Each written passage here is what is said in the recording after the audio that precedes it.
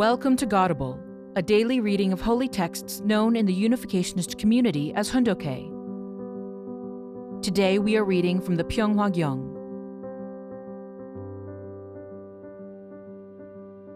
Pyeonghwa Gyeong, Book 4, The True Family Movement. Section 6, Enraptured by True Love. What is the most sacred thing in the world? It is true love. True love begins with God. If God exists, there can be no other path.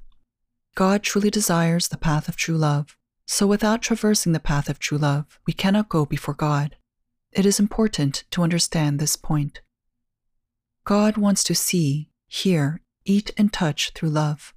As for human beings, if we were to receive God's kiss of love, our joy would be so great that we would feel as though we might explode from the inside.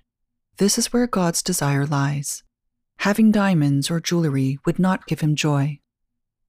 The human body has 5 senses, and every human being feels and confirms true love through the sensations of the 5 senses. If the eyes are directed toward true love, they will be colored by true love and intoxicated in it. How beautifully those colorful, intoxicated eyes will shine. Think about how enchanting would be the smiling lips of a person immersed in true love. Try to imagine the intense beauty of the 5 senses, intoxicated with true love, moving in harmony toward God. Alone, God cannot experience the joy of such beauty. He can only experience such beauty when he has a partner. This is the reason he created human beings.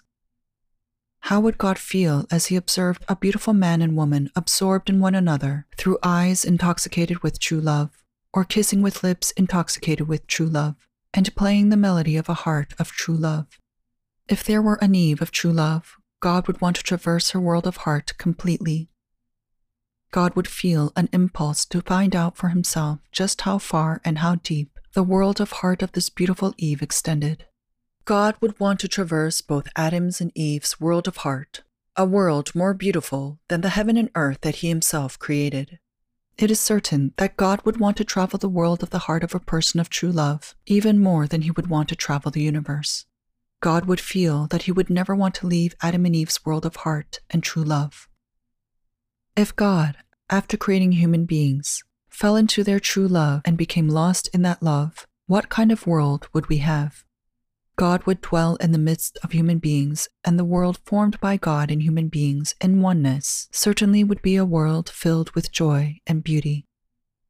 If true love had been perfected, in responding, God would be totally absorbed by true love and have no regrets.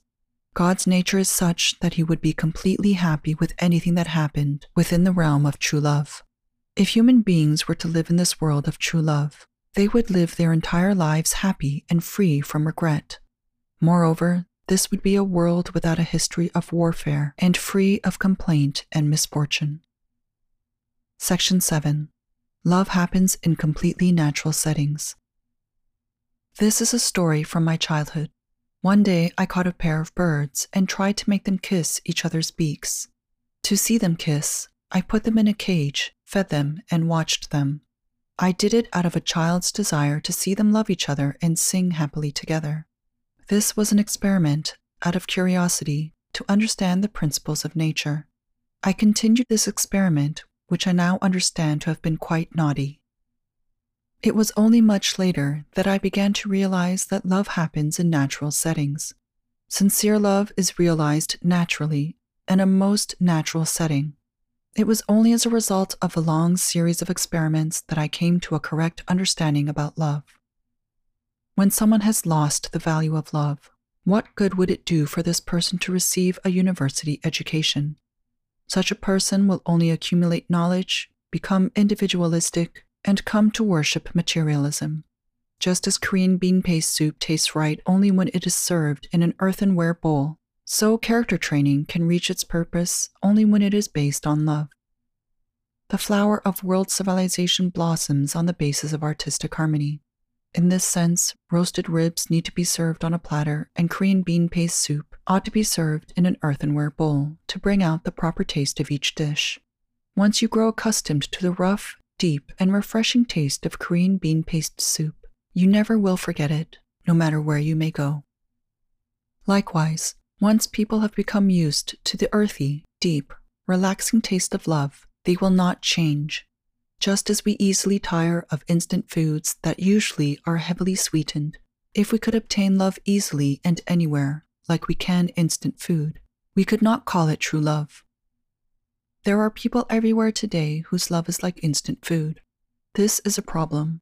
Love does not deepen because you bathe in a fragrant bath.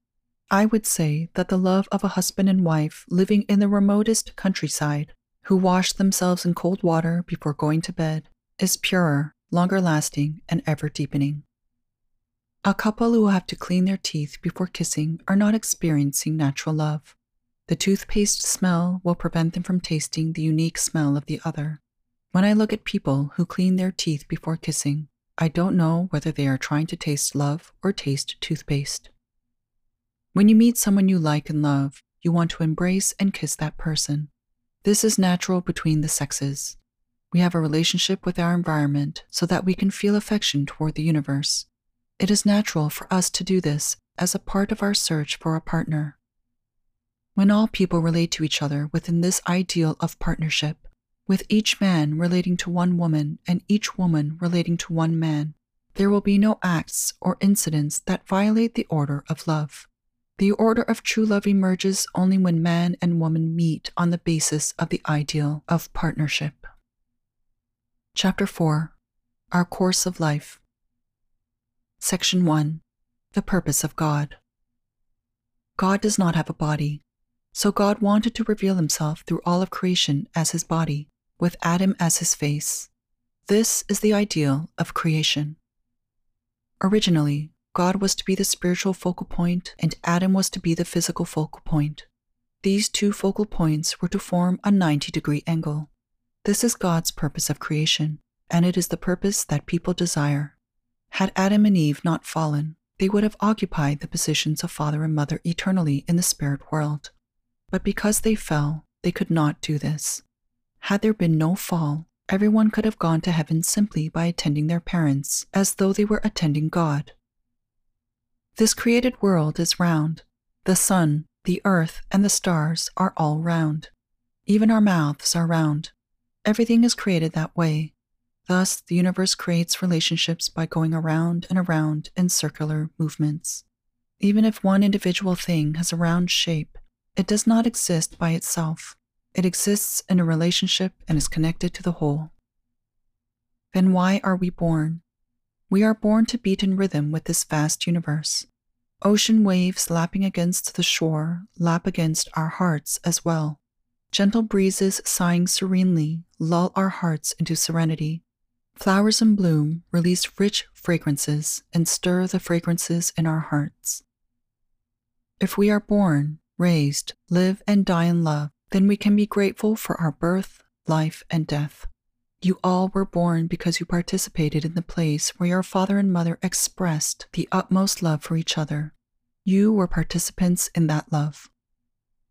Since you were born through your parents' love, you consider yourselves born as flags planted by your parents' love. These flags flutter to express love. We are meant to live for the sake of love throughout our lives. So you must wave the flag of love for your mother, wave the flag of love when you see your father, and wave the flag of love for your siblings. Tune in tomorrow for the continuation of this speech on True Families, Gateway to Heaven. Thank you for listening to today's episode of Godable. Godable is brought to you by the National Victory Fund and support from listeners like you. To donate, visit godable.org. Thank you.